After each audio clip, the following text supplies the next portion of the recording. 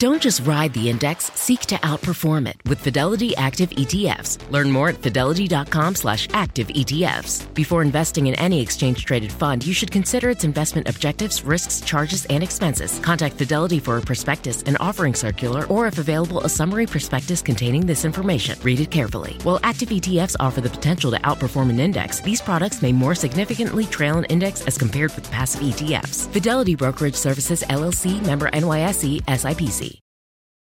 Are you tired of not being able to get a hold of anyone when you have questions about your credit card? Well, with 24/7 US-based live customer service from Discover, everyone has the option to talk to a real person anytime, day or night. Yes, you heard that right. You can talk to a human on the Discover customer service team anytime. So the next time you have a question about your credit card, call 1-800-DISCOVER to get the service you deserve.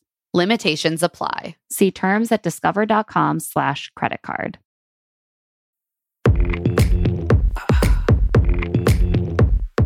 Thanks, I don't need help. Just watch me love myself. That's all I want. Got what I want. That's all I want. I'm not sorry. I'm Claire Fallon. And I'm Emma Gray. And this is Love to See It, an obsessively detailed recap podcast about reality dating shows like The Bachelor and other pop culture that makes us laugh, cry, and curse the patriarchy. We can't live with these shows and we can't live without them, but we can break down every juicy moment and unpack all the weird messages these shows send us about love, sex, and dating. Stop, drop, roll. Stop, drop, roll. Fire. Can you keep up? I love it. Welcome to a post-Bachelorette finale bonus episode of Love to See It. Now that Gabby and Rachel's joint season has limped to its inevitable conclusion, we finally get to take a deep breath and talk about some off-screen chatter. Yes, today we will be covering a lot of post-show goss and mid-show goss that we never got to. We'll be talking about Eric's blackface photos, Gabby's response to them, the show's lack of response to them. We'll be talking about more insights from Rachel on her breakup with Tino. We'll be talking about Tino's dad's podcast debut and Caitlin Bristow's savage commentary on our upcoming Bachelor, Zach. Plus, we're going to get to finally preview Bachelor in Paradise Season 8 because somehow it's about to happen. I mean, wow, the franchise content treadmill truly never sleeps. It doesn't stop. It's just exercising all the time. So let's start with a topic that we have been waiting to kind of address more in depth because we haven't done a gossip episode since the news came out, and we've been trying to keep the recaps more focused on what's on screen. So it's time to talk a little bit more about Eric's blackface photos, which surfaced toward the end of the season. As we did mention on the recaps, there was a yearbook photo from 2011 of Eric in high school wearing a full blackface costume that leaked shortly before the finale. And he posted an apology not long after on his Instagram, which left a lot to be desired. We'll get into that. It was a black square with the apology and the caption. His apology called his actions, quote, insensitive, but it did not use the word racist. We have mentioned this and we want to reiterate it here. This apology is not for non-Black people to accept. We saw a lot of predictably of what seemed to be white fans accepting the apology and thanking him for it in the comments. That's really not the place of, it's not our place to do. So we want to really try to avoid that. Okay. But we are going to try to talk about the apology itself, the critiques that have been made of it by Black people in and around the franchise who have, very generously sought to educate the fan base about these issues in the franchise, and just kind of talk about Gabby's response, how the show has handled it, and where that all stands right now. Yeah. We have been, as Clara said, like super grateful to the generosity of Black commentators and Black show alums who have spoken really publicly about this, including, the Black Chillarettes. Highly recommend listening to their podcasts always, as well as Two Black Girls, One Rose. Like, these are really essential voices in the commentary community. Also, Rachel Lindsay has spoken about this, and other alums like Thomas Jacobs, Ivan Hall, DeMar Jackson. We are just really grateful to all of these people for even taking the time to address something that is just so obviously fucked up and racist. Yeah. And like to say that like it's not our job to like accept the apology or to be like it's time to move on doesn't mean that like we should just be silent. It's not our job to address it. Right. Right. It is our job to address it. And I think that what we've actually seen has been kind of shocking to me is just how quickly it dropped out of the mainstream conversation. Like I feel like it seemed to blow over almost in a way that I did not expect, because it's so shocking. That doesn't mean that no one is still talking about it, but I feel like a lot of people were very eager to take the show's lead and be like, well, that's been dealt with and we're not really going to dig in. Yeah, I guess from what I've seen, and maybe it's just like my bubble of specific Bachelor commentary and what I consume, it hasn't felt that way, but certainly the show has been leading the charge, and I think had sort of gave themselves a convenient out because there were all of these other sort of quote unquote scandalous conversations and controversies going on around both Tino and Eric. And they were like, well, we can skip this one, which was a really bad decision. I have personally been heartened to see that a lot of people haven't dropped this, including, official channels and alums that are still very close with the show, including Caitlin Bristow, including Becca Kufrin and Michelle Young on the Bachelor-owned, podcast property, Bachelor Happy Hour. And so Thomas also posted on his Instagram story. So that at least I was glad to see that there are people still involved in the franchise that are actively countering the show's desire to just kind of sweep this under the rug and move it along. Yeah. I think before we get into that a little bit more, I wanted to talk more about the apology and some of the critiques of it. I should just read it. The apology. It's not very long. He says, quote, "I wholeheartedly apologize for the insensitive photo of me in blackface from my high school yearbook that has been circulating. What I thought at the time was a representation of my love for Jimi Hendrix was nothing but ignorance. I was naive to the hurtful implications of my actions to the Black community and those closest to me, and will forever regret my offensive and damaging behavior. I am deeply ashamed of my actions or by my actions and understand that my apology is only the first step in taking accountability." So, I think a lot of people were glad that there was a quick apology. I know that when Rachel Kirkconnell's photos came out of her at an antebellum party, the show didn't let her or asked her not to respond for quite some time, and it caused more harm. And at the same time, I think Vic and Mai of the Black Chillarettes in their responses have really emphasized the importance of naming actions as racist when you're apologizing for them. And that's something that this very notably does not do. And they, I think, very eloquently point out, and I do encourage everyone to listen to their podcast about this, that accountability and ownership has to involve naming the specific harm. Because when you talk around it in this way, you are just protecting your own feelings, your own image. It's uncomfortable maybe for you to say I was being racist. You don't want to bring that word into it, but then you're not really naming the actual thing that occurred. Yeah, I think that a lot of white people, and I'm sure us included, feel a lot of discomfort around, owning our own complicity in racism and our own racist actions. And I think that the reality of living in this society is that a lot of white people, whether or not you consider yourself to be a good liberal who is aware of these things and definitely not a racist, that doesn't mean that you haven't engaged in racist behavior. And when that is brought to light, the only thing to do is to name it and to own it.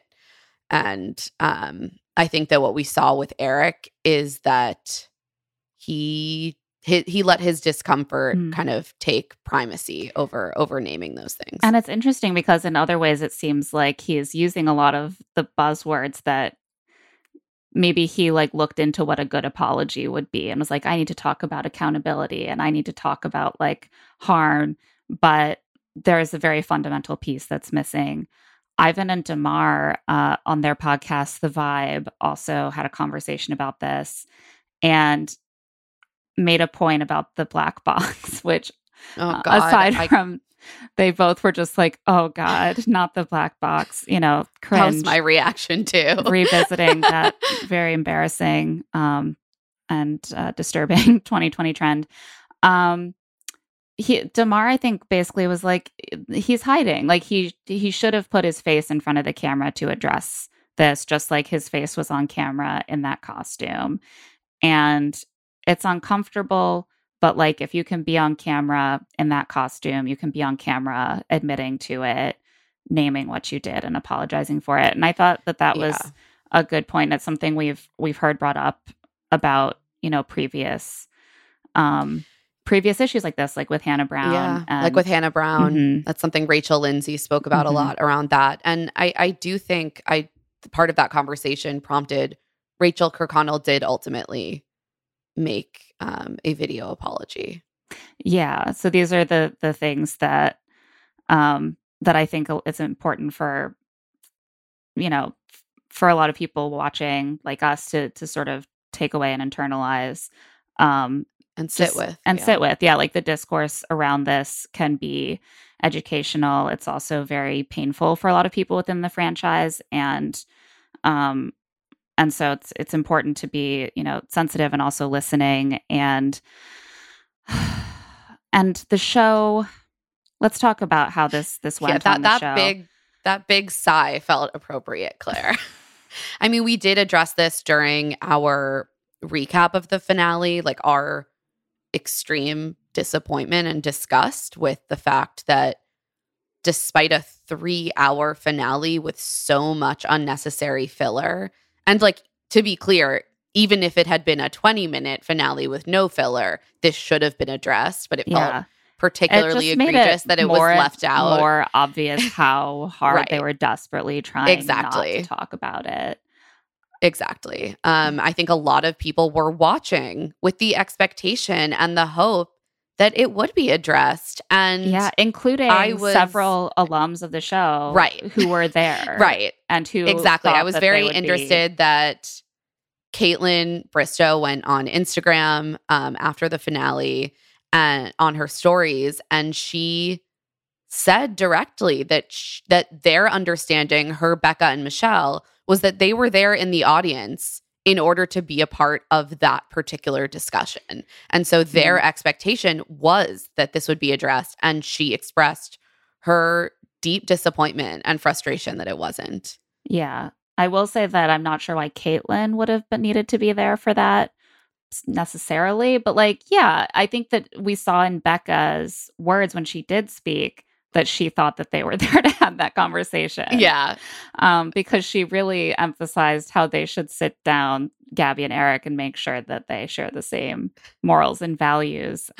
We felt that there was a lot more underneath that statement. And I think from what was said ultimately in Bachelor Happy Hour, which we will get into, we can confirm that there was a lot more underneath that. A lot of people were waiting for this to be addressed. It wasn't explicitly addressed. It was only obliquely addressed by Becca in this one moment. And what ended up happening was that during her round of press with Rachel, Gabby was explicitly asked about these photos a couple times, or this photo. And on Bachelor Happy Hour, it actually was an extensive conversation. I think this is actually,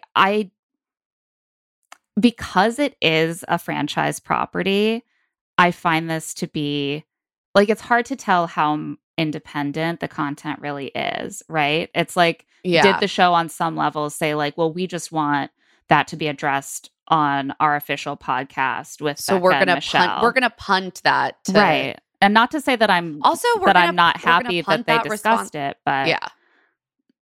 No, and I don't think any criticism is actually a critique of the hosts of the podcast, but I do think you're making a good point in that, like, are they sort of punting responsibility for this away from their actual primetime franchise, right, to not only this side property, but to Becca and Michelle to take the lead on, and also for Gabby to be the one to answer for this stuff substantively on a press run in which Eric is not even there.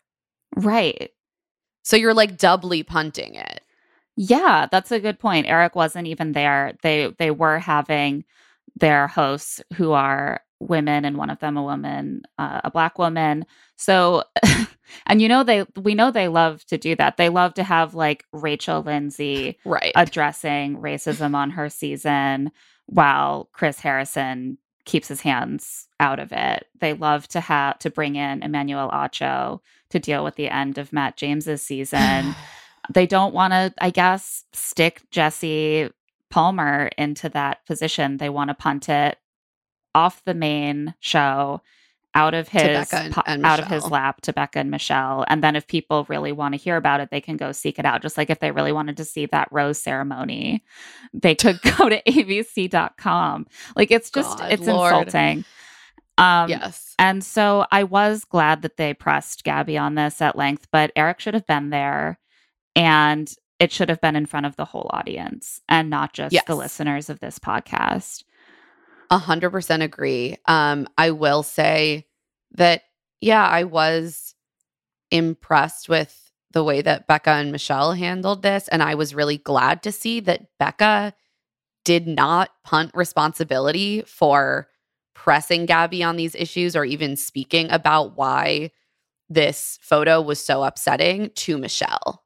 Mm-hmm. And I do think that was a relief for me that Becca, as a white woman, really took the lead on being like, I'm gonna be the one to express how important and essential this conversation is. Yeah.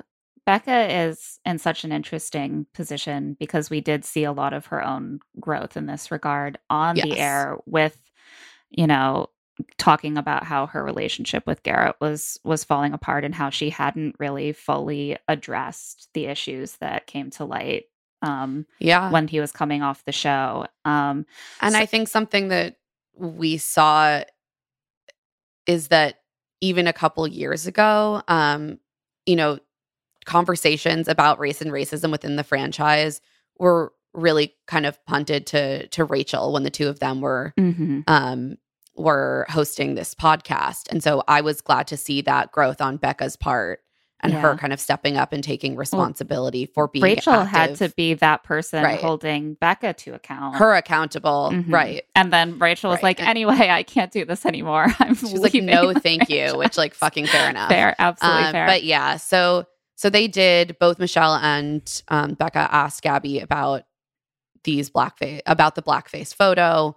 And Gabby says, at first I was devastated. I had a pit in my stomach. I couldn't really believe it because I've worked hard to educate myself and become the woman I am today, which comes from wanting to push yourself, wanting to learn, taking it upon yourself to really grow. I know who I am, but I am with a man who did this. So then that's a reflection of me. It took me a long time to process, and Eric did write an apology, which is what he was supposed to do at the very least. At the very least. Did appreciate that she added that. Yeah. She basically says, like, I'm still processing, but I did make the decision to be with him. So now this is something that I have a responsibility to speak about as well. I was interested that a lot of what she focused on was her role in teaching Eric. Yeah. And while I understand what she was saying, and I think what she was trying to communicate, like what I glean from it, is that she's like, I'm a person who finds like social justice issues to be important. And so it is on me to like impart that importance to my partner. But I also would have hoped that Eric had learned on his own in the last 11 years since I am since like this photo. as I keep referencing, disturbed by some of the other social media hints that like he is not in such a different place. Like the 2016 photo of he's tagged in with the MAGA hats and some questionable follows he had. Like he doesn't. I'm concerned still that Gabby got through this entire process without asking him about his politics or his social views, and that I do think he comes across as not that kind of guy. And so maybe you think, you know, he comes off as so sensitive and, you know, I think if you're Gabby too, you're like, well, I'm such like a strong, unconventional woman. He likes me. Like I've fallen into that trap before where you're just like, oh, well, surely this guy that I like who likes me wouldn't be that guy. You don't ask. And then, you know, you really have to. They still can be, right? You have to press. And I do think that this is where Becca's particular experience was really helpful in the conversation. And this is where she started to really press Gabby, which I appreciated. She says, you know, I was in a very similar situation. She never names Garrett. She keeps being like, the person, that man. Person I chose, that man.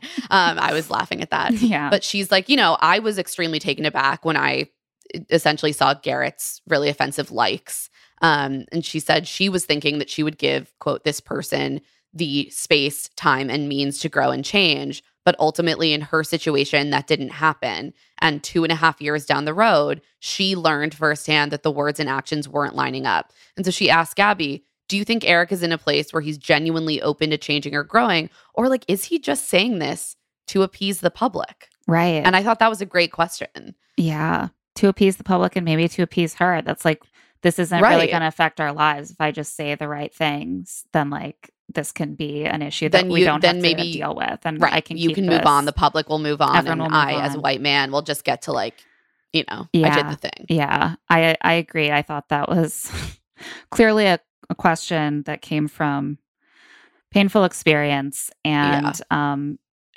Gabby says, you know, I don't know. We're still in it, but I was glad she said that she acknowledged like I can't fully vouch for him.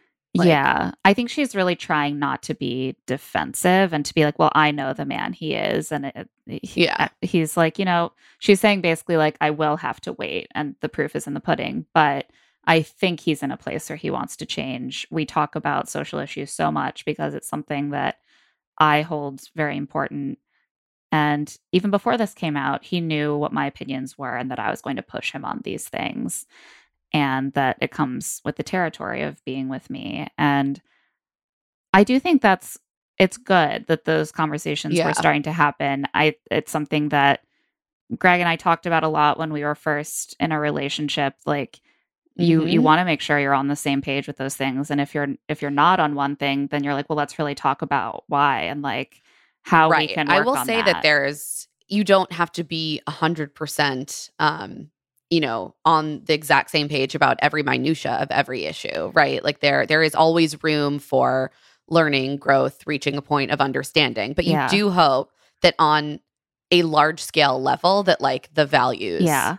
And I think you would hope that it's not, you know, she's in a position now where she's like, I'm his teacher. I think I learned a lot from Greg too, and from my previous boyfriend. You hope that it's an even exchange, right? That you're not like with someone who's just like, I don't understand empathy or why I should treat people well, and you have to like haul them up. You know, that's not a good starting position. So hopefully those are actually good and productive conversations with someone who has moved past what we have seen from his past actions.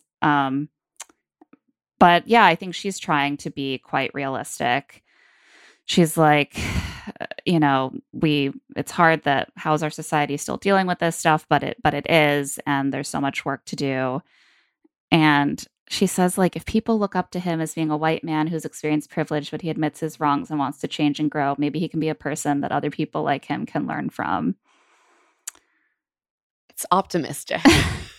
Yeah, I feel like I also always want to like shy away from being like, this white person can What a become a beacon. role model by it's like the I would certainly not have used the language of role model or looking up to. I think it is good to model accountability. Right. And Exactly. In a generous reading, I hope what she's trying to say is like perhaps people around him who may have engaged in their own racist behavior can learn to self-reflect if they see someone that they think is like them doing that work. And like he has this platform that is part of his work is to model accountability and growth. And does that make him someone who's like up on a pedestal? Maybe not, but maybe he can be another source of learning. I was also glad that Becca didn't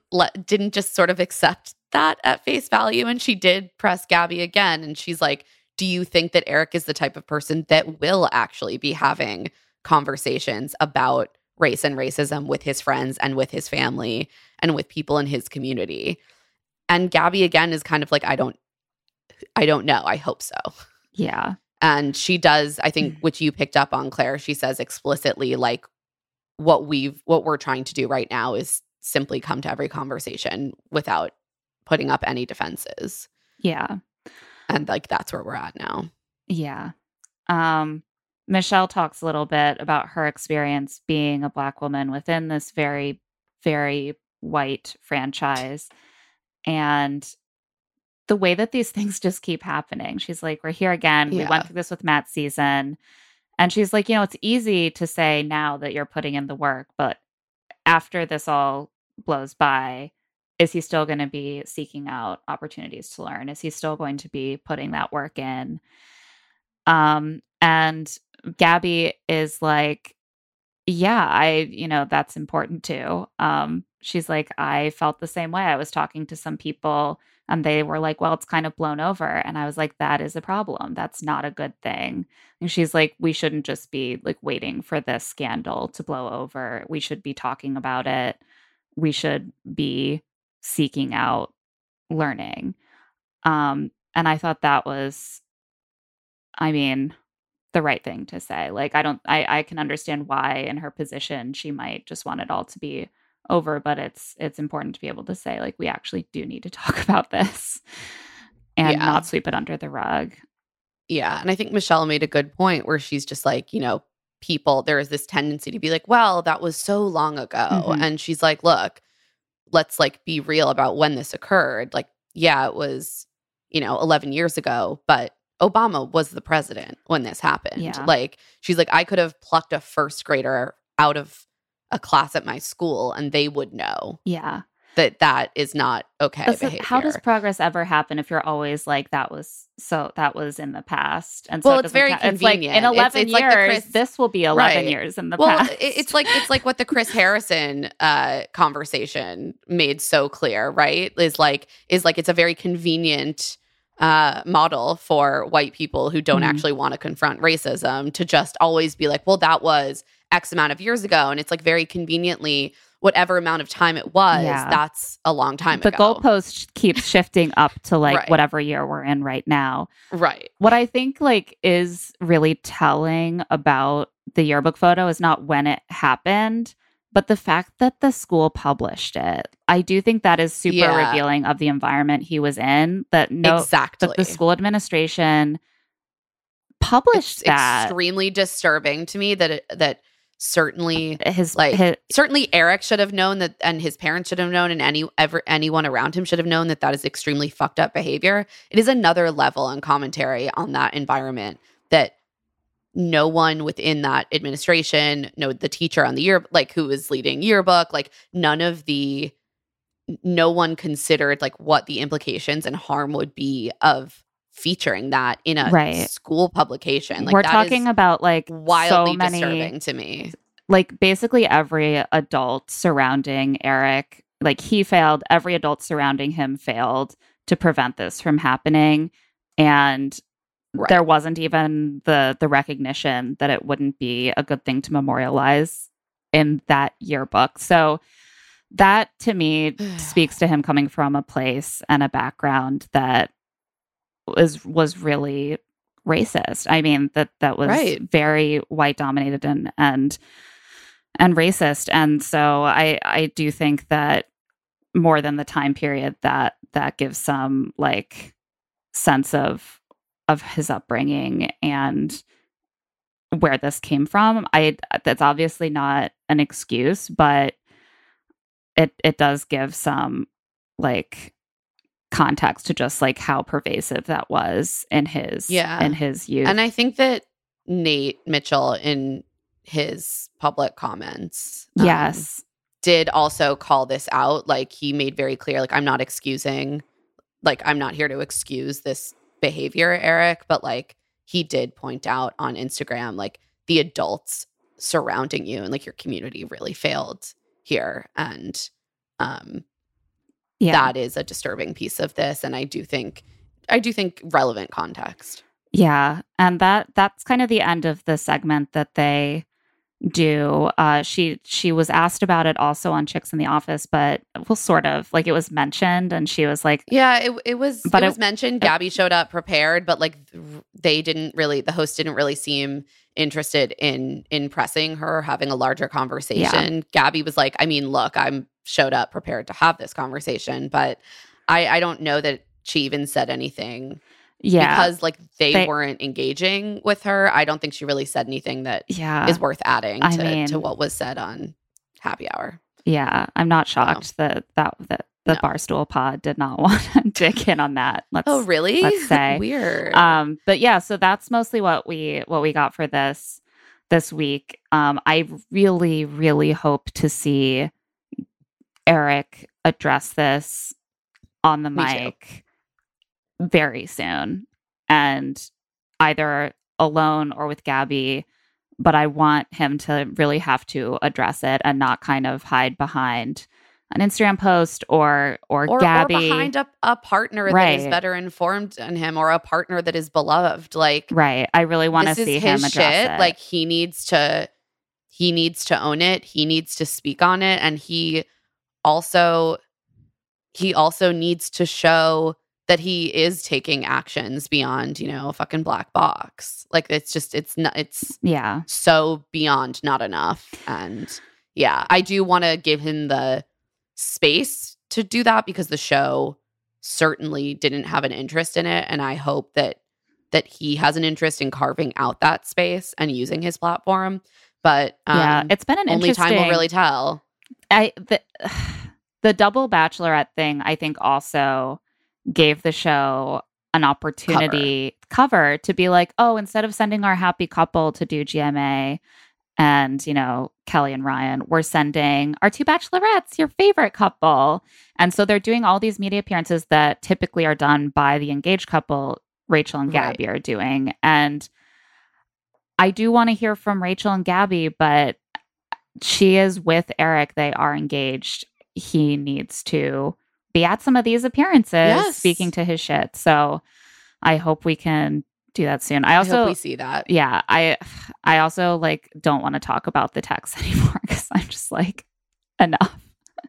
Like, do not waste your precious time with Eric grilling him about whether he dated someone for 2 months before and wasn't nice to her. I don't care. I'm sorry. Let's just move on from that. Let's just move on. Yeah. So hopefully we'll see more on that soon. And I think we should talk about Rachel and Aven because we did hear a little bit more on Chicks in the Office. Yeah, they did.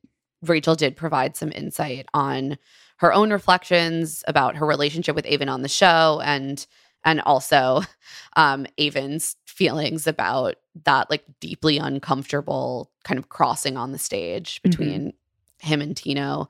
So I thought that this was interesting, and Rachel, I think, said this also on Happy Hour, but how different it landed for her watching herself and Aven back on the show than it did in the moment, like specifically his concerns or ambivalence about proposal. And I thought that this made a lot of sense to me. She says, watching myself back, it's insane how much you learn because like watching, I could see exactly what he was saying to me. But at the time, I was like, he's just trying to get out of this. And I can see why she felt that way. I really don't. Yeah. It's almost like one of those things that like, it's like hindsight is 2020, sort of. You know what I mean? Like, she only knows what she knows about Aven from being in these scenes with him on the show. Even watching it back as a viewer, you're seeing more of Aven and of Tino. Or at least you're seeing different things. You're seeing things she hasn't seen. Exactly. Yeah. So you are also seeing how Aven has been since the show and how Tino has been since the show. And so you look at Aven and you're like, he's trying to communicate with her. He's being so caring. He really does care about her. He is genuine. But I can definitely see, and I said this at the time, why in the moment, you're like, all I know is that he implied to me or said to me, or what I thought said to me, that he was ready to propose at the end of this. And then he's told my friend, and not even to me. It's like, he's like, did he panic when he's meeting my family? And he's like, this is too real. Like, did he start to waffle? Is he like, maybe I just need to say the thing that will get me cut so I don't have to go through with this? Like, these are all things that a bachelorette worries about because it does happen, or it seems to happen. And it makes a lot of sense to me why she felt that way. And then because he handled himself so well in the argument, I think that for viewers, you're just like, why is she being such an unreasonable bitch? But like, she was coming into this with this really like strong concern. And just because he was explaining himself well didn't make her feel any less panicked at the basis. She basically says like I couldn't even really hear him because my walls had completely gone up, because like my defenses had gone up, because it was just felt so confusing to me and like so upsetting that he had said this to her friend. And she was just like, there just wasn't space for me to interpret it any other way. Yeah. And, you know, it sounds like she and Aven have maybe talked some of this through in the recent weeks. And she says, I mean, so it's been compared to him coming on stage and like sort of asking her out has been compared to Hannah Brown and Tyler after her breakup with Jed. I think Hannah asked Tyler out. Am I misremembering that? Like, she kind of shot her shot with Tyler, because I remember that was part of her like feminist queen thing, was like, I'm going to be the one. Right. And then he was like, yeah. Then they got papped together the next day. It was like a whole thing. This was a little different, obviously, because not only did Aven sort of do the asking, he also didn't really explicitly like make it a date thing. It was like, let's go somewhere and talk. Right. And I think Rachel clarified this. She said, you know, Aven coming on stage last night really ultimately was just him showing his support for me. And anything that happens after this, it's going to be really organic and not rushed at all. So it sounds like she's, to me, like they want to date, but in a chill way. She's not being like, she's not shutting the door, but I think she is also doing the smart thing of like taking the pressure off of them. She's not like, Aven came in and saved me and now, you know, I'm rushing into a relationship with him. She's like, Aven supported me. It wasn't explicitly romantic. Maybe there will be room for that, but like, we're like, calm down, everyone. She has not succeeded at all. I'm more excited after this because that to me sounds more real and less like a PR stunt. It does. And that does perversely makes it a better PR stunt that makes me more interested in their organic and not rushed relationship. I mean, I really support it. You know, I love. I feel very like we were really denied a lot of good romance this season. And look, and if it happens, I'll be thrilled. I do wonder if Aven and Tino were closer in contention than we thought. It's always hard because also I think that your perspective changes once your dream perfect guy has like cheated on you and you've dumped him. It's easy to look back and be like, I almost picked Aven, but that is sort of how she made it sound, like that. I she also really didn't want him to leave. Like, I think that, and we were talking about this in our recap, just the fact that Rachel maybe let herself really be swayed by like external signs of interest. And so I could see a world in which she kind of had these guys. Tino had the edge because he came in so strong, and she almost like hadn't completely checked in with herself and her actual desires. And she was just like, I have to make the right decision. And like Tino is checking enough boxes to make him feel like the right decision. And Aven has now defied the one thing I really thought about him, which is that he was this like super safe, secure person who was like 100% ready. And I could see her completely like reevaluating that. Oh, she is clearly reevaluated. Yeah. Absolutely. So she also speaks to the fact that Tino was just on stage looking like a kicked dog when Aven came out. And Rachel's like, yeah, he had no idea that Tino would be on stage for this. And he was not happy about it. Like, that's not how it was supposed to be. Something that I'm sure production did want it to be that way. But yeah. No, I mean, it wasn't an accident. Rachel and Aven didn't want it to be that way. No, like they didn't send Tino away and he just sat there. They were just like, well, that wraps up our segment with Rachel and Tino. And what's this? Here's Aven, without ever like dismissing Tino. That was that's one of those pieces of producing that it's like you don't have to squint at all to see it. That is the most obviously manipulated scenario. Exactly.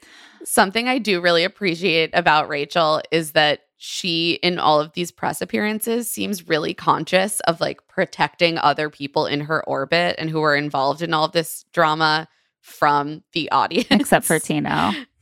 And we will get to that. We will get to that. And yeah, we're going to take a quick break. And when we get back, we will get into the Rachel and Tino of it all and some other good news. Can you keep up? I love it. If you want to bring coziness into your life, and I mean, who doesn't? Turn to Barefoot Dreams, especially right now, because the brand is celebrating their 30th anniversary. With those 30 years of coziness, Barefoot Dreams celebrates being the originators of everyone's favorite Luxe home blanket. There's a reason why Barefoot Dreams has been on Oprah's favorite things list 6 times. Dressing head to toe in Barefoot Dreams is the key to comfort, as their collection of ultra-soft robes, loungewear, and accessories are made with premium materials. And their products make the perfect gifts, too. I would certainly love to be given something from Barefoot Dreams. I just acquired the robe, and it is like the softest robe I have ever put on my body. It's so cozy. It's so warm. It's beautiful. It has a nice drape and weight to it. I wear it whenever I have the opportunity. I just want to wear it constantly. And I think everyone should have that kind of comfort and coziness in their lives. For Love to See It with Emma and Claire listeners, you can get 15% off of your first purchase at barefootdreams.com with the code LTSI15. Don't miss out on Barefoot Dreams' soft, soothing fabrics that will bring luxury to your life. This show is sponsored by BetterHelp. Sometimes there will be something that is just like nagging at me, bothering me about something in my life, and I just swirl it around and around and around in my head and don't quite know how to address it. And something that can really help me sort that through and like take action is therapy. I completely agree. I've been really stressed lately because I've just been getting sick over and over again.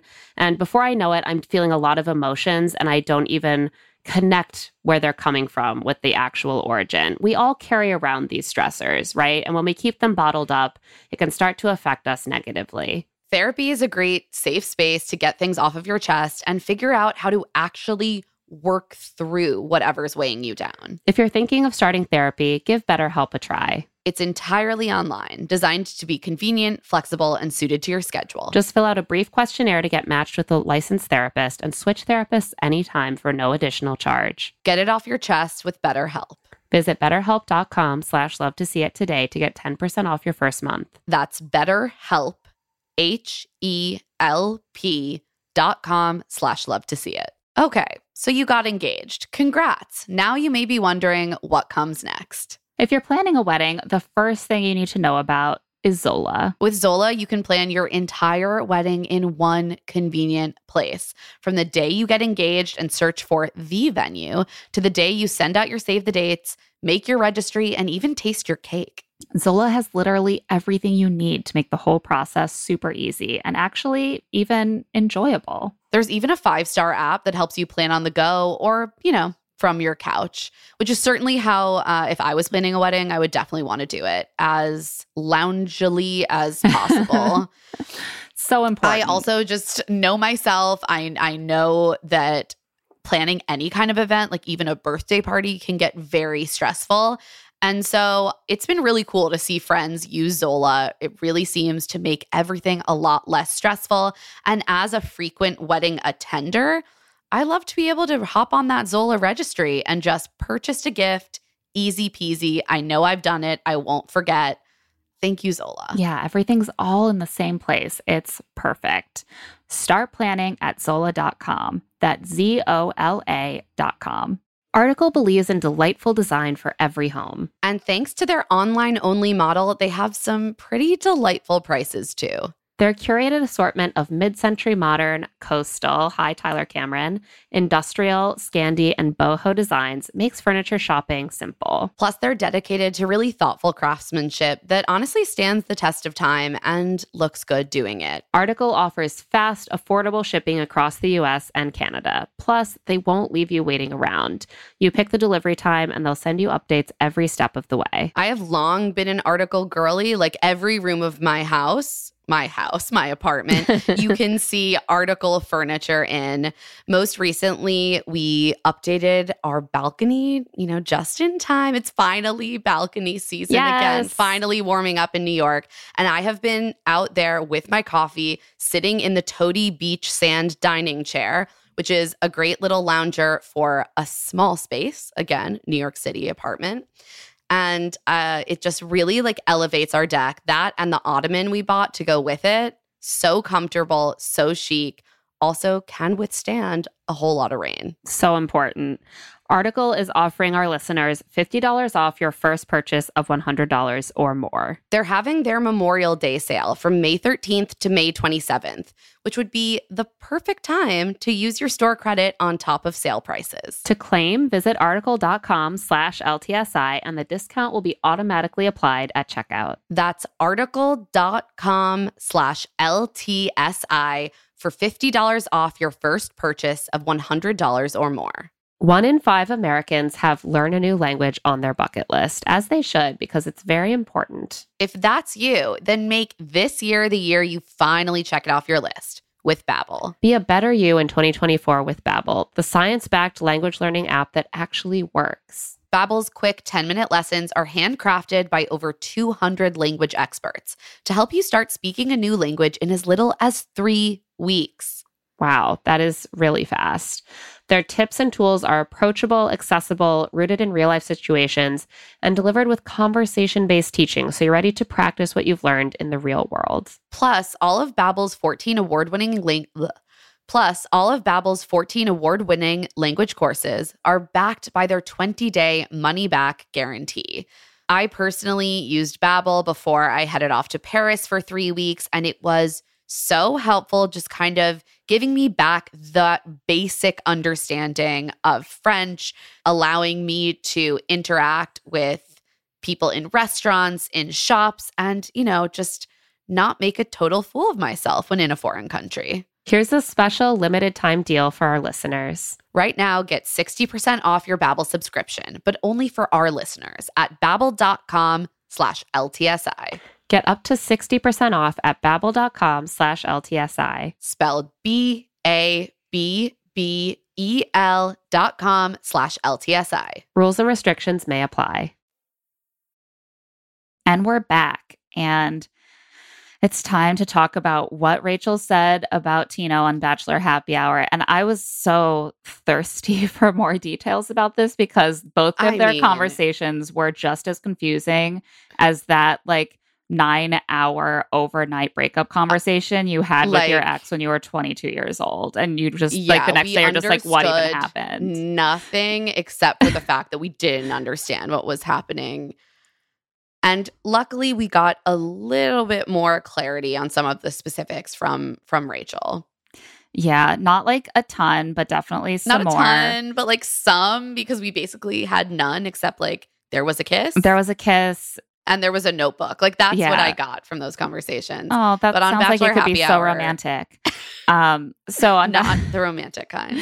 On Bachelor Happy Hour, Rachel talked about sort of how this all kind of unfolded a little bit more in the timeline, I think, and the details of what she learned a little bit more. And she does try to protect him a little bit, I will say. Like she is saying like he's not completely at fault for the lack of communication we had. Both of us, weren't giving 100. We weren't doing our absolute best in that regard. But she's like, I will say I never wavered from committing, working toward this every day.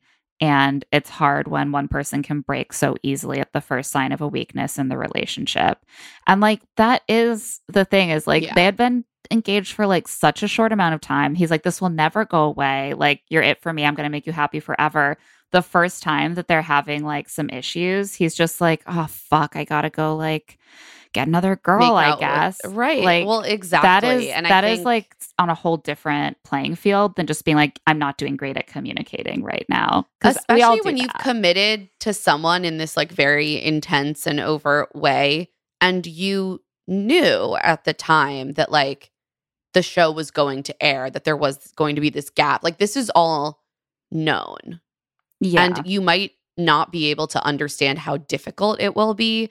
But it's not like it was a surprise that there would be these kind of hurdles thrown at them, like distance, like having to, Rachel having to do a bunch of press that Tina wasn't included in, like having to watch back the whole thing unfold. Like this was not a surprise. She did clarify again. She says, Tino has his own story and he has the right to tell that. But like, she's like, from me, there was never a point when we were broken up. There was never a point where an engagement was called off. She said, did we have conversations saying we need to focus on dating and we really need to get to the core of like these issues? Yes. Which seems normal. Yeah, I think that does, like, it's very weird to see it being framed as I just don't really understand how. You have to be explicit about the fact that you broke up with someone. Like I just a rough patch just, like, is not a breakup. A week where you're not really talking is not a breakup. If you are engaged, especially like if you've been on 3 Tinder dates, yes, a week of not talking might be a breakup. If you have a fiance and then you get in a fight and don't talk for a week, I would not assume that like we were broken up. This is like full Love in the Villa situation. It's like we're engaged, we're not engaged. Who can keep track of these things? We don't speak to each other. So she says basically we weren't broken up. He was upset that we were in a bad place. And instead of sitting there and doing the work like I did, he ran straight to someone that he was apparently not seeing, but seeing before the show. And not only that, keeping it from me for weeks. And so the timeline apparently is that the cheating happened around the premiere and she didn't find out until like around Men Tell All, which is it's a while. It's a long time. That's a month, I believe. Yeah, like a month.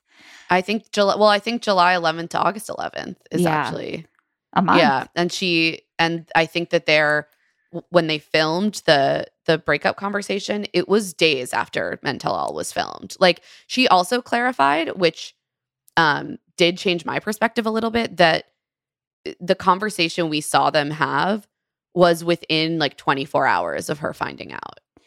Oh, so they'd had one phone call and then immediately, I guess, she like alerted production to this and they both agreed like we need to be in person. So that does make a little bit more sense to me. Like she was like, I thought that conversation was going to be him actually just like telling me all the details.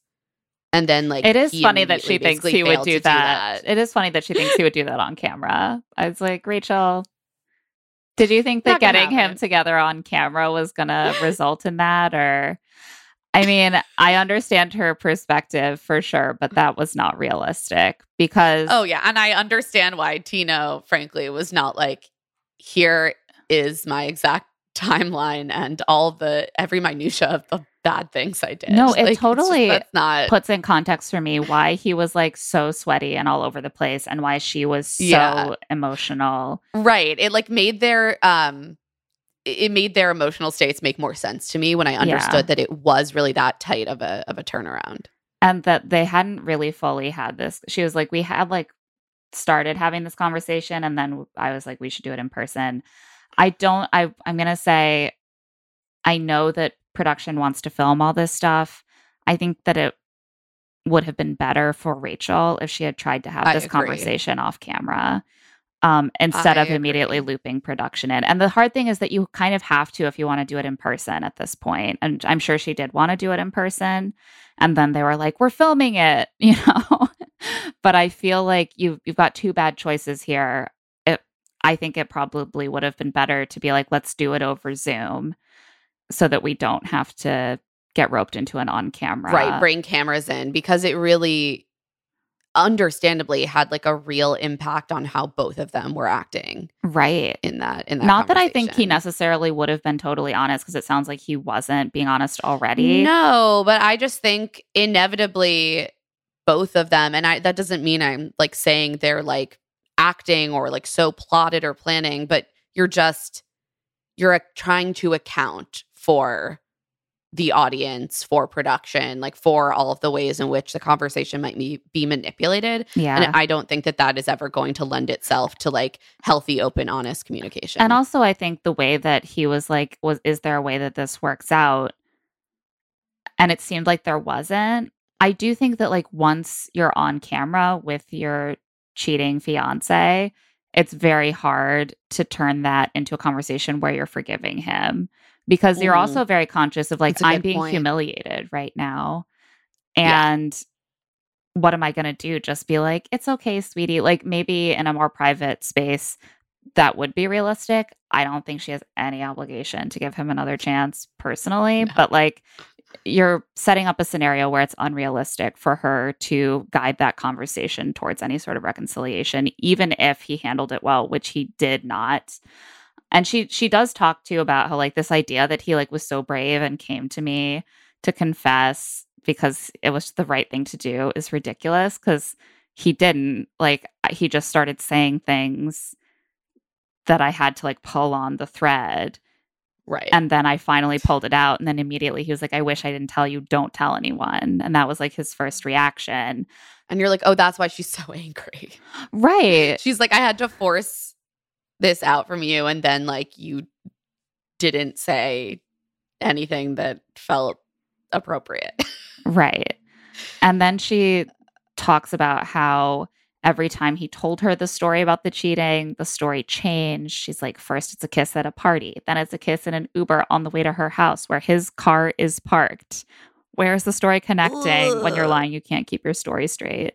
I mean, it does seem like if you only kissed at a party, you wouldn't accidentally say that you kissed in an Uber. And also that there were texts. Like it like makes so much sense. Again, hearing even these little bit of specifics, why she was like, I don't even believe you that this was only a one-time thing. Because it's like, you're so sketchy. Like, yeah, none of this was offered. The freely, only and way she says that multiple times. Like, yeah, the only way that this sounds like potentially it was only one kiss is if he thought, well, if I say I kiss someone at a party, it will sound more casual. And so I'll just say that. And then the real story came out. Otherwise, you're looking at like it happened at least twice. Right. I don't know. And it's not good. I could see it only being one time. But like the point is, and I think this is what Rachel drives home, is like it almost doesn't matter because the way that he handled this was so concerning to her. She's like, you've already proven that you can't be faithful in a fight or in a hard time. And then that he won't be honest about it. So it's like, right. I mean, how are you supposed to feel added, secure in a relationship if like every time you're not being your absolute best, most available, perfect partner self, you have to immediately worry that they're going to go find comfort with someone and then else. Also that you don't have a basic level of trust that when the person says that didn't happen, like you're always kind of second guessing, and that puts you in a very bad headspace. And something that I think is also important context is that Rachel was like, I'm a pilot and I'm going back to my job. And part of being a pilot is having a lot of trust in a relationship, because you might have a fight and then have to leave for 5 days. She's like, that's literally just built into my career. So like she can't be with someone who every time there's space, every time there's a conflict, she has to worry Right. And like no one can be in listen. that relationship, but it's even like built into being a pilot. Right. Like, And that's hard. I don't know if I could deal with that, like to have a partner on the road that much. That is hard. That brings with it challenges that you need certain relationship skills to navigate. And Tino presented himself as very much having all of those skills. right. They did have that conversation. Yeah. Basically, I mean, I think in their first date, she brought it up multiple times with the people she was dating on the show. She was like, Constantly. this has been an issue in relationships. Yeah. This is a huge thing for me. This career is a big thing for me. Would you be able to handle this? And it's like, He's like, it of goes course. back to what we've been talking about the whole season, which is that Tino lives in a delusional state and doesn't have an ability to really be honest about himself Yeah. or the situation. And like he needs to develop those skills to be, frankly, in any healthy relationship, but certainly in a relationship with these built-in challenges. Yeah. I You know. agree. I think if you're Rachel, like once you find out that this happened after they really hadn't been together that long. And he would say, like, when they were on after the final rose, like, when it was good, it was so good. At first, it was perfect. And I'm like, well, it was like 2 months. So, like, how little Yeah. time of a rough patch did you have before you felt like it was acceptable or understandable for you to react this way? Like, that shows such a lack of resilience in how you handle And challenges also, in a like, relationship. Also, not even just act out in this way, but then respond to the mistake you made with such poor communication skills, with a lack of forthcomingness and honesty. It's like that is Yeah. that like pile-on of like bright red flags Yeah. where it's like, okay, you did fuck up in this major way and you can't even own it. You can't respond to it. You don't know how to acknowledge it or like share that information. Yeah. Like it's just this relationship's not going to work. Yeah. And she does go out of her way to be like, this woman did not know Tino was engaged. And Yeah, I appreciate it's it. not she on did her. that. She's like, he told me that the moment he kissed her, I did tell her I was engaged. And it's like, that's not the best time to tell a woman you've been texting with and kissing that you're engaged, like after you've gotten things physical, buddy. But I appreciate that she pointed that out. And Yeah, I did. Again, this is something I really like about Rachel. It felt like in line with the Avon stuff that she was like, I anticipate the way that certain segments of the audience are going to react, and like it is part of my responsibility as like a famous person with this platform, Yeah. like to make sure that everyone knows, like, Yeah. please don't go after this other person. And I thought that was this whole storyline is so weird because, like, I don't want Tino to get like mentally destroyed by Bachelor Nation. I don't think that's healthy. no, but- we've been very. I think we've been Yeah, very. I think we've been very clear about that. it. It is also interesting to me how quickly people got very defensive of him and also being like, it was just a kiss and like, blah, blah, blah, whatever. But I do think that like we have seen people be really hard on like Nate after he and Michelle got engaged based on nothing, or like Dumois Right. rumors that he was like seen flirting at a bar, like that he couldn't be trusted.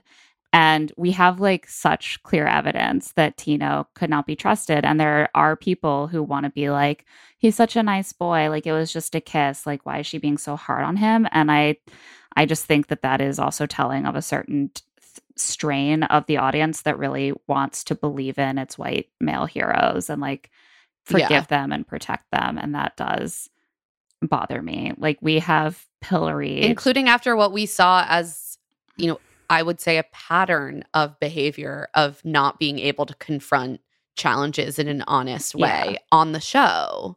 right? Like it was and so also, obvious. like Rachel, Yeah. right? Like Rachel addresses also the feeling of seeing, the scene where Tino was like angry at her for Yeah. canceling the date, and like the parts of that she didn't see, and like sort of there was this entire body of evidence basically by the time this happened, and then his reaction to it clearly played a huge role in her decision. Mhm. Like, it's not to say that things would have been different if he had responded differently or told her right away. But like maybe it would have. Yeah. Like it's not just he kissed someone else one time, he's a horrible monster who deserves to be like pilloried. Like that's certainly doesn't seem to be Rachel's position. And I also would just caution people on putting the blame of the show's shitty and like questionably inhumane actions onto Rachel. Yeah. Like, yeah. That's not appropriate either. Yeah. And I think we've tried to be clear about that too. Yeah. But we should move on because we did already litigate this at length. But I wanted to talk a little bit more about the new details. But let's have a little interlude to talk about a very micro piece of Bachelor Nation gossip. Tino's dad, Joe, went on a podcast. Joe Franco's pod debut. Claire did the Lord's work of listening to this pod. I did half of the Lord's work. I listened to the first half and then I was like, I'm getting really bored and it's time to tape this podcast. So I'm going to stop. But I did listen to the first half of it. He went on the Honestly Unfiltered podcast to share his side of the story. And it was an interesting listen for the first maybe 20 minutes before it starts to get a little meandering. So he starts out by basically being like, I stand behind what I said and did. That's who I am. It was like misunderstood basically because people don't know me. That was kind of the party line. And he explains that he had never watched the show when Tino said that he had been approached to go on it and was interested. But he checked out some old episode descriptions on Hulu and saw that there was travel. And they love travel in his family. So he encouraged Tino to go on the show so he could maybe travel and like go surfing maybe in some cool places. So then I guess he was like pretty aggrieved at Hometowns that this whole thing wasn't just free travel and surfing, but like involved a human woman who wanted to date someone and get engaged, which is actually the premise of the show. It's not a free travel and surfing show. Like, again, fine. Frankly, I think it's fine to go on the show because you're like, maybe I'll see a cool place. I absolutely do too. But you do have to you have to understand that part of the deal is like, this is a hetero marriage show. Right. Do some basic research, just like very basic. I totally understand being like, my main motivation going on the show is I probably won't get far, but maybe it'll be a cool experience. Absolutely. I think that's so human and normal. But you do have, I think, an obligation to be aware of the premise of the show and how you might play into that and to not act like it's some sort of like random personal attack. That at the end, there's a woman who's like, I thought this was about me getting engaged, because it is about that. That's what she's been told. That's what they've been doing on this show for a long time. So 20 whole years. And then he's like talking about how Hometowns went. And he's like, maybe it's just because my friends love me, but they were all messaging me and being like, any parent would be asking these questions. You didn't do anything wrong. Then he's like, I did notice that other parents didn't ask the same questions. So maybe I just didn't know enough about the show. Maybe, I don't know. I was just concerned for Tino because I know what a genuine person he is. And I thought if he gets caught up in this, for him, it means a lot. If he's going to propose, I think he's going to want to take it all the way. There's a lot to unpack here. First of all, the problem here was not the question, his concern. Also, like, nor was it even like his questions to Tino. Like, nor was it his questions necessarily to.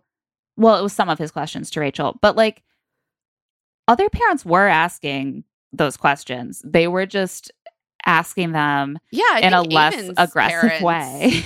Ask some pretty clear questions and express skepticism. It's like the problem here is delivery. And I would say this to a lot of people in a lot of situations. Sometimes you just need to say, what tone am I taking? Yeah. Am I just being a dick right now? Why am I even asking? Maybe I could deliver the question in a more sensitive way. Why am I even asking the question if she gives a really good answer and my response is like, nah, blah, blah, blah. Like, well, then why did you ask if you didn't want an answer? Like, That's the problem. Also, like, if you're concerned about your son, maybe reserve your harshest comments for a one-on-one conversation with your son and not with Rachel. He does say, like, I also said those things to Tino. And, like, he was also a bit harsh with Tino. I don't know if he reserved his harshest questions for Tino, but that also kind of concerned me. That upset me. Yeah, I don't know. My opinion is that you're not going to get your adult children to do the things you want them to do by like bullying them into it. Like that's just not, I don't think that's very effective. You are speaking to two adults and it's fair to have concerns. And I'm not saying like his dad is some horrible monster and he probably should have like done some research and been more thoughtful about how he was going to come off on a national television show. Yeah. But like, I don't know. Just be like, yeah, I was kind of a dick to Rachel. That's the thing. I don't think Tino's dad is a monster. Most people are not monsters. He was a dick to Rachel. He was kind of a dick to his son. I think he has the wrong approach to handling these situations as a parent, as the mother of a son who is 2. I think I'm really qualified to say that. But like, I do think that he has good qualities. He seemed to have a thick skin, to be able to laugh about it. He seemed pretty good natured for the most part. And he was able to give a little bit of self-critique, especially because the podcast host was like super on his side. And he had to even push back on her and be like, well, maybe my tone was a little harsh for national TV. Like maybe I did feel bad the day after it aired that maybe I had delivered it too harshly. Good. And glad to hear that. So there was some self-reflection, but I did think that there was an element of like the Tino self-delusion quality that was like, do you really think that you're different in this setting? Like most parents are concerned. They just ask the questions differently. Like if most people watching think that you are being rude and unkind to Rachel, maybe it's because you were. And just because you act like that in your normal life, maybe people just don't tell you that to your face. You know what I mean? And also the idea that like Tino is this like uniquely sensitive, genuine guy who needed to be protected because he's just so genuine. He'd want to take it all the way and get married if he got engaged. He's the only person in a while that we know has managed to cheat on his bachelorette before the show finished airing. So like, do not expect me to believe that he is just this like uniquely passionate about marriage, genuine guy. It's ridiculous. He's just like the rest of them. Everyone has blind spots about their own kids, about their kids. But I do think what he can't like see maybe, and that's just his approach, is that when you take that approach, that really bullying, harsh approach toward parenting, what you create in Tino, and we like see it happening, is this like very fragile, bullheaded, like reactive determination to just do it and not having the space to kind of think through whether it's the right thing because you don't want to prove your dad right. Yeah, I think that's such an interesting point. I think that's really, really right. I don't know, man. Parenting sounds hard. It does sound hard. And I'm sure that Tino's dad is in many ways a good dad. This did not change my feeling that he and Tino don't have like the ideal dynamic. But he clearly loves his son and wants to support him. He talks a little bit about what ends up coming out on the finale, but it was taped before the finale. And so they only address it in sort of the roundabout way. The finale was live, so it's not like he saw. The rumors were out there. They sort of lightly address the rumors. And he keeps using the term Ross and Rachel situation. And he says that he doesn't go to the finale because he didn't want to be a distraction, which I do think was the right decision. Yeah, I think that's the correct decision. But he says basically like, this is Tino's thing. He's got to answer for what he's done. I think there's a real reasonable explanation. Well, if there is, he doesn't offer it. Yeah. Maybe that explanation seems reasonable to his parents because they love him. We stand behind him because he's stepping up and taking responsibility. He's accountable. That's the kind of person he is. I do think that saying there's a real reasonable explanation is at odds with being like, I take full accountability. Yeah. Yeah. So I do feel for Tino's parents, like, to watch your kid in this position. Like, it's really hard to defend what he did, but he's also really going through it, and I think that's a big parenting challenge. You're watching your kid suffer on a national scale. Yeah. And I don't know. I'm not going to hold his dad to like having the perfect, I don't know, response to that. Yeah, I do. I did appreciate that he had, I thought, a pretty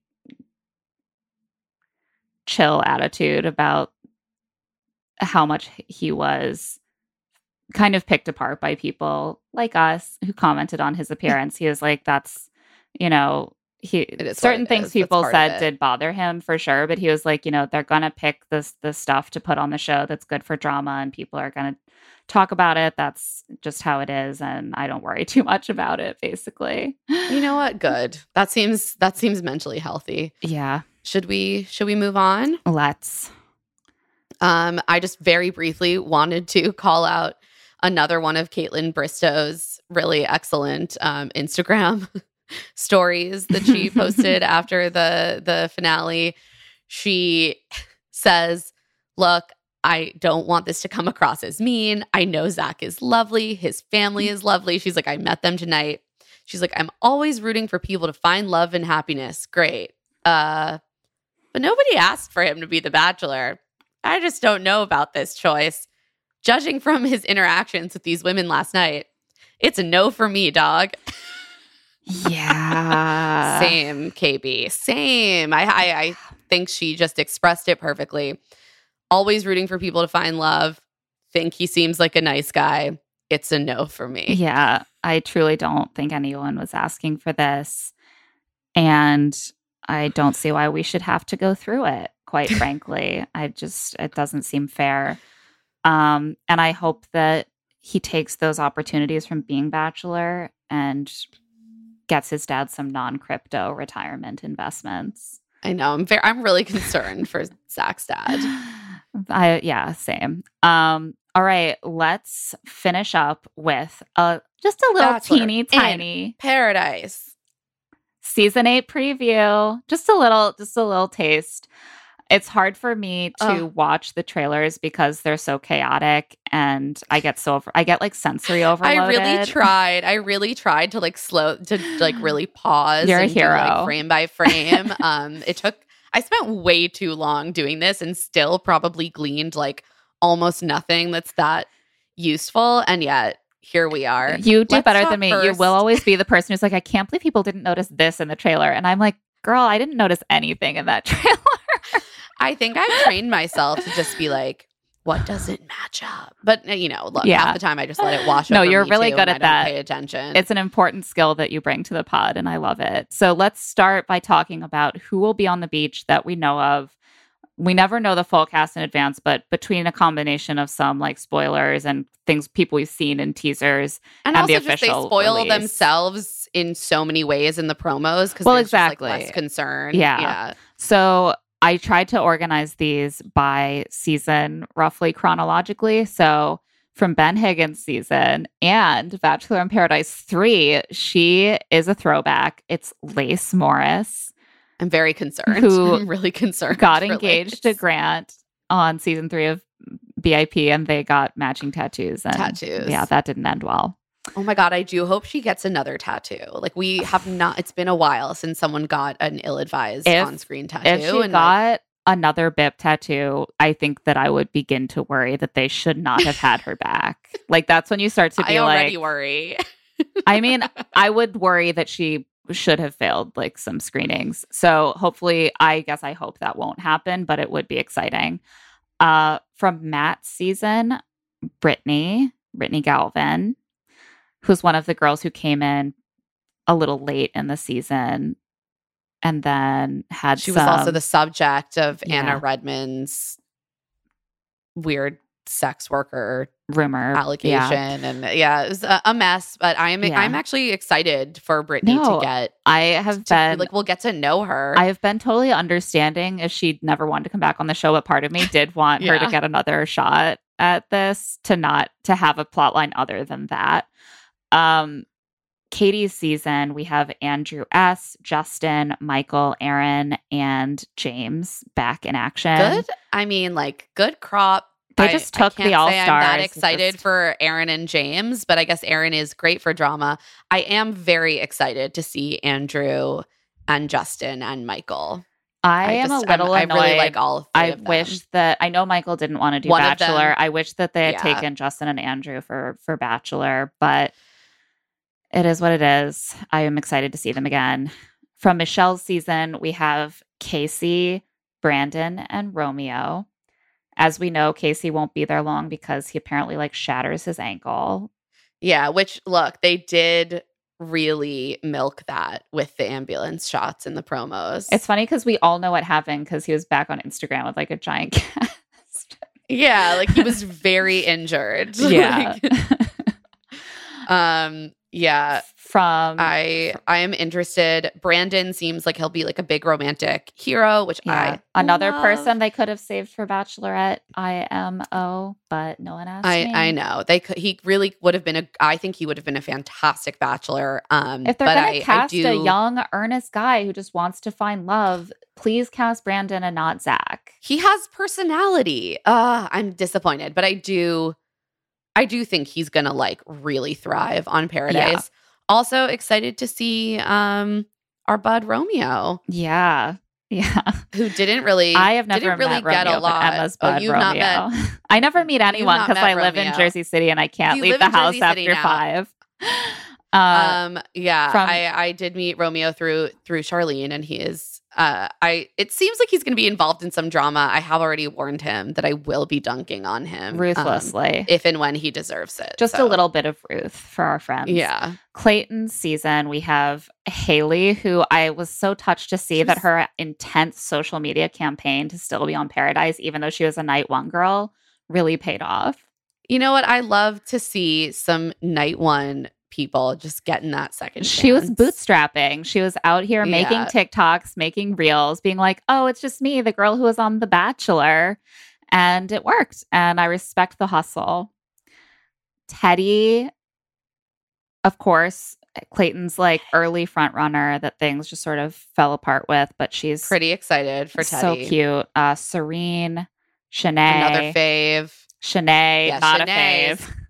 Shanae is clearly going to be a big part of this season. Yeah, obviously they had to bring back Shanae and Genevieve so they can fight again. I believe Elizabeth said she declined. Yeah. Which, fair enough. Jill, Sierra, Kira, and Hunter are all joining the cast. Oh, and Kate Gallivan. Oh, nice. I missed that. This is why Emma should put together these docs. She's a later arrival, but I saw her in multiple trailers. Oh, okay. So. Yeah, because you were Yeah. scouring those. Mhm. Kira's going to be interesting. Kira already on The Bachelor came off as almost too poised and professional to be on The Bachelor, and Bip is so messy. And whenever I see her in a trailer, I'm just like, what is she doing there? You're like, this doesn't fit. You should be wearing a suit in a hospital.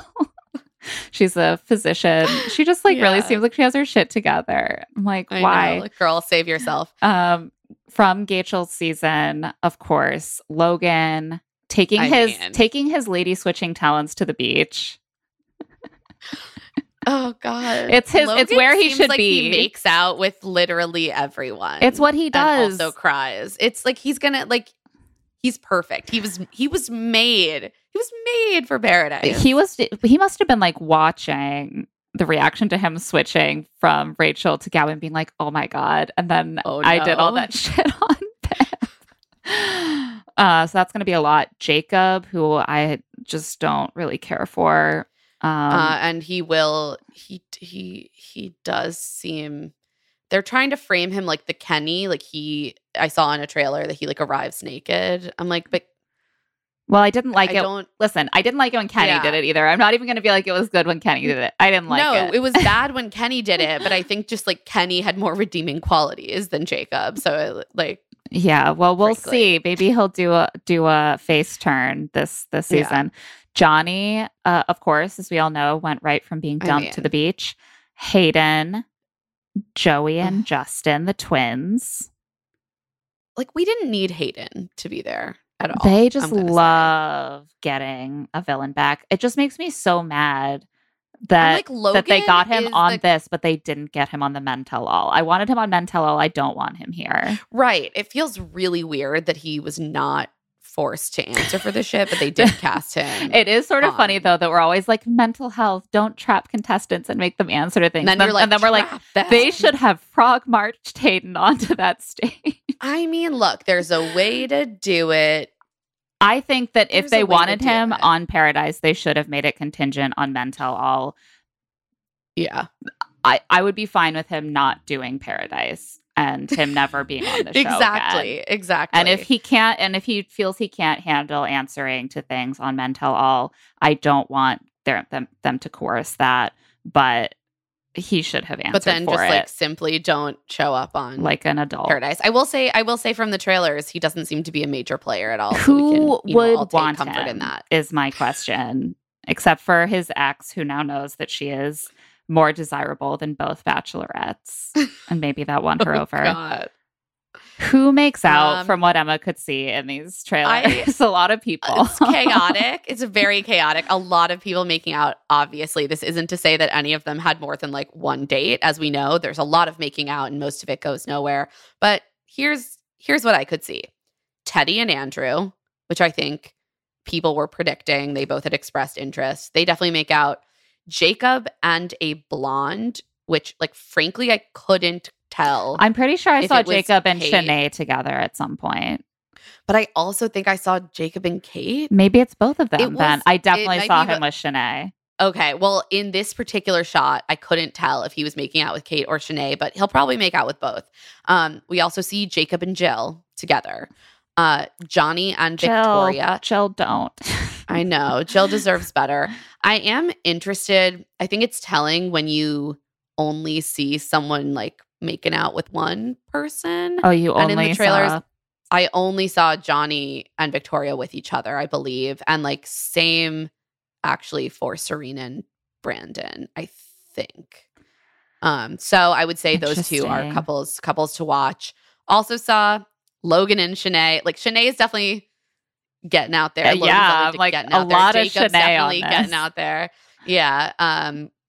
Yeah, I saw Shanae on a date with Olu, but did not see them making out. Oh, who knows Olu's if gonna that be leads to a there. kiss. I didn't Yes, have Olu Olu's on going to the be there. list. I did. Right. I forgot to add him. Love Olu. So excited by that. Aaron and Genevieve are going to make out. James and Shanae are going to make out. Logan and Sarah. Oh, Sarah Emmerich also. Oh, was not Sarah. on our From our Clayton list. season. we're Yes, editing in real and- time. And also NC. And NC, yeah. Sarah and NC as well. Yeah. Oh, and but yeah, I Eliza. saw Logan and Oh my Sarah gosh. and Eliza. It's like everyone from Clayton's season. Yes. Well, it's the latest one. It makes sense. Yeah. Also, Tyler and Shanae made out. Okay. Shanae, I mean, Tyler and Shanae. Yeah, Serena and Brandon, as I said. Justin and Eliza. Mm. But also Rodney and Eliza. Interesting. Logan and Kate Gallivan. Andrew and NC. And Andrew and someone that I believe was Brittany Galvin. It was a little hard to tell, but I'm pretty sure it was Brittany. Oh my gosh. A lot of action, a lot of mouth action. I also was trying to kind of write in other observations I made from the trailer. It's clear that though we know Jill has some sort of relationship with Jacob, she and Romeo get in a fight. Interesting. So Okay. maybe there was some sort of romantic tension there. Eliza seems to imply that she goes through 2 breakups in one day. She says she's gotten her heart broken twice in one day. Aw. So I'm worried because Sometimes, we did only though, see in the people say that they got their heart and then broken. it means nothing. You don't know. Sometimes it doesn't mean they got dumped or whatever. Sometimes it just means that like they found out something that upset them. Right. They had a hard Or- conversation. Right. And then it's like fine the next day. I don't know. We'll see. Yeah. I'm hopeful we'll that see. Eliza finds some happiness. I like Eliza. Yeah. Me too. A big thing that is teased is that there's like a big twist halfway through the season. It seems like the women who were there all have to leave at once, and new women are brought in to date the men. This seems similar to something that I think happens on Love Island called Casa Amor, where they will like split established couples up and bring in new people and like sort of test their relationships. Yeah. But something that seemed fucked up about this to me is like I didn't see any evidence that the women who had to leave were then like given new men to right. test out their relationships. It seems like It they seems just get like it was, moved like, to a just- hotel. Yeah, they just get moved away and they're like emotionally tortured and like Not a everyone's fan. crying. I truly wonder if that was inspired by the forced evacuation last year and the fact that some like drama happened as a result of them all being in the hotel for a day, Oh, a night or two. interesting. And if they were like, what if we like engineered an evacuation? And They're like, and what if put it's some- an evacuation and Casa Amor mashup? Right. I feel like that was probably they Look, love to take I these will emergency say- moments and iterate on them. But I will say I support any property in the Bachelor franchise being willing to experiment with form and twists. And I'm not sure if I'll like this one, but I don't like think I'll like this one. try to iterate. Also, Try to I iterate. think that they need to understand that what I want from Bachelor in Paradise is for everyone to immediately meet the perfect person for them and to just hang out on the beach for a few weeks, making out. Like whenever someone comes in and a couple breaks up, I just feel sick. Yeah, 'cause I know. I'm like, I want there to 'cause be we're no weak. drama.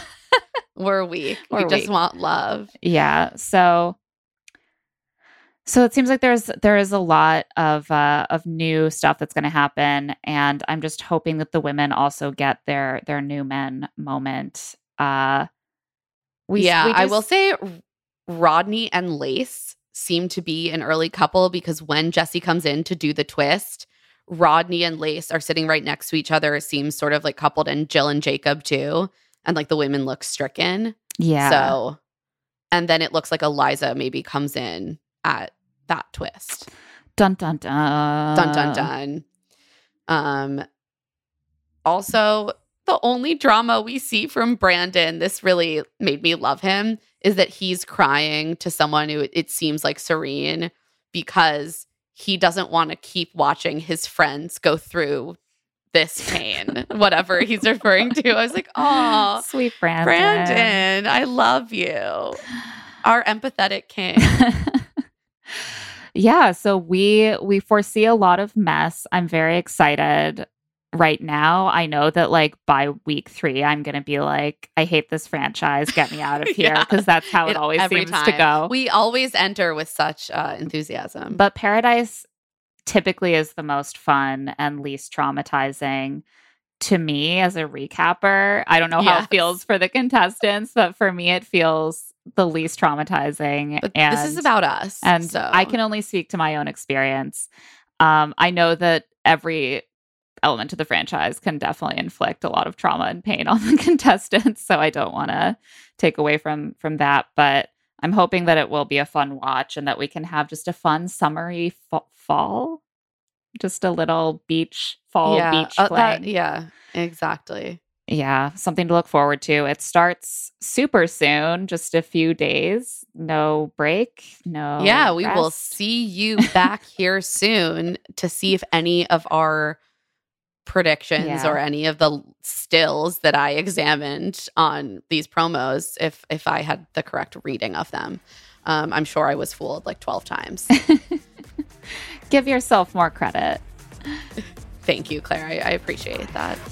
On that note, that's it for Love to See It with Emma and Claire. Love to See It is produced by us, Claire Fallon and Emma Gray, and Stitcher. This episode was edited by Tamika Weatherspoon. Our theme music is by Tamar Habib, and our art is by Celine Chang. Josephine Martirana is our executive producer. If you like our show, please follow us wherever you get your podcasts and rate us 5 stars and leave a review. And of course, tell all your friends about our show. It really helps new people find us. If you want to get in touch, you can email us at claireandemmapod@gmail.com with your questions and voice memos. You can also find us on Twitter and TikTok at Love to See It Pod and Instagram at Claire and Emma Pod. And you can find our newsletter, Rich Text, on Substack at claireandemma.substack.com. I'm also on Twitter and Instagram at Claire E. Fallon. And I'm at Emma Lady Rose. We'll be back next week for Paradise. Can you keep up? I love it. Stitcher. Dive into the start of summer at Whole Foods Market. Check out their Summer Splash event with sales on fresh organic produce, organic strawberries, and a fan-favorite sale on Ben & Jerry's and Talenti. Explore deals on grill-friendly meats like organic air-chilled chicken breast, beef and chicken kebabs, all with no antibiotics ever from our meat department. Plus, grab easy sides from prepared foods and cool off with refreshing drinks. Kick off your summer and shop in store or online at Whole Foods Market today. Life is a highway, and on it there will be many chicken sandwiches. But there's only one McCrispy. So go ahead and hit the turn signal if you know about this juicy gem of a detour.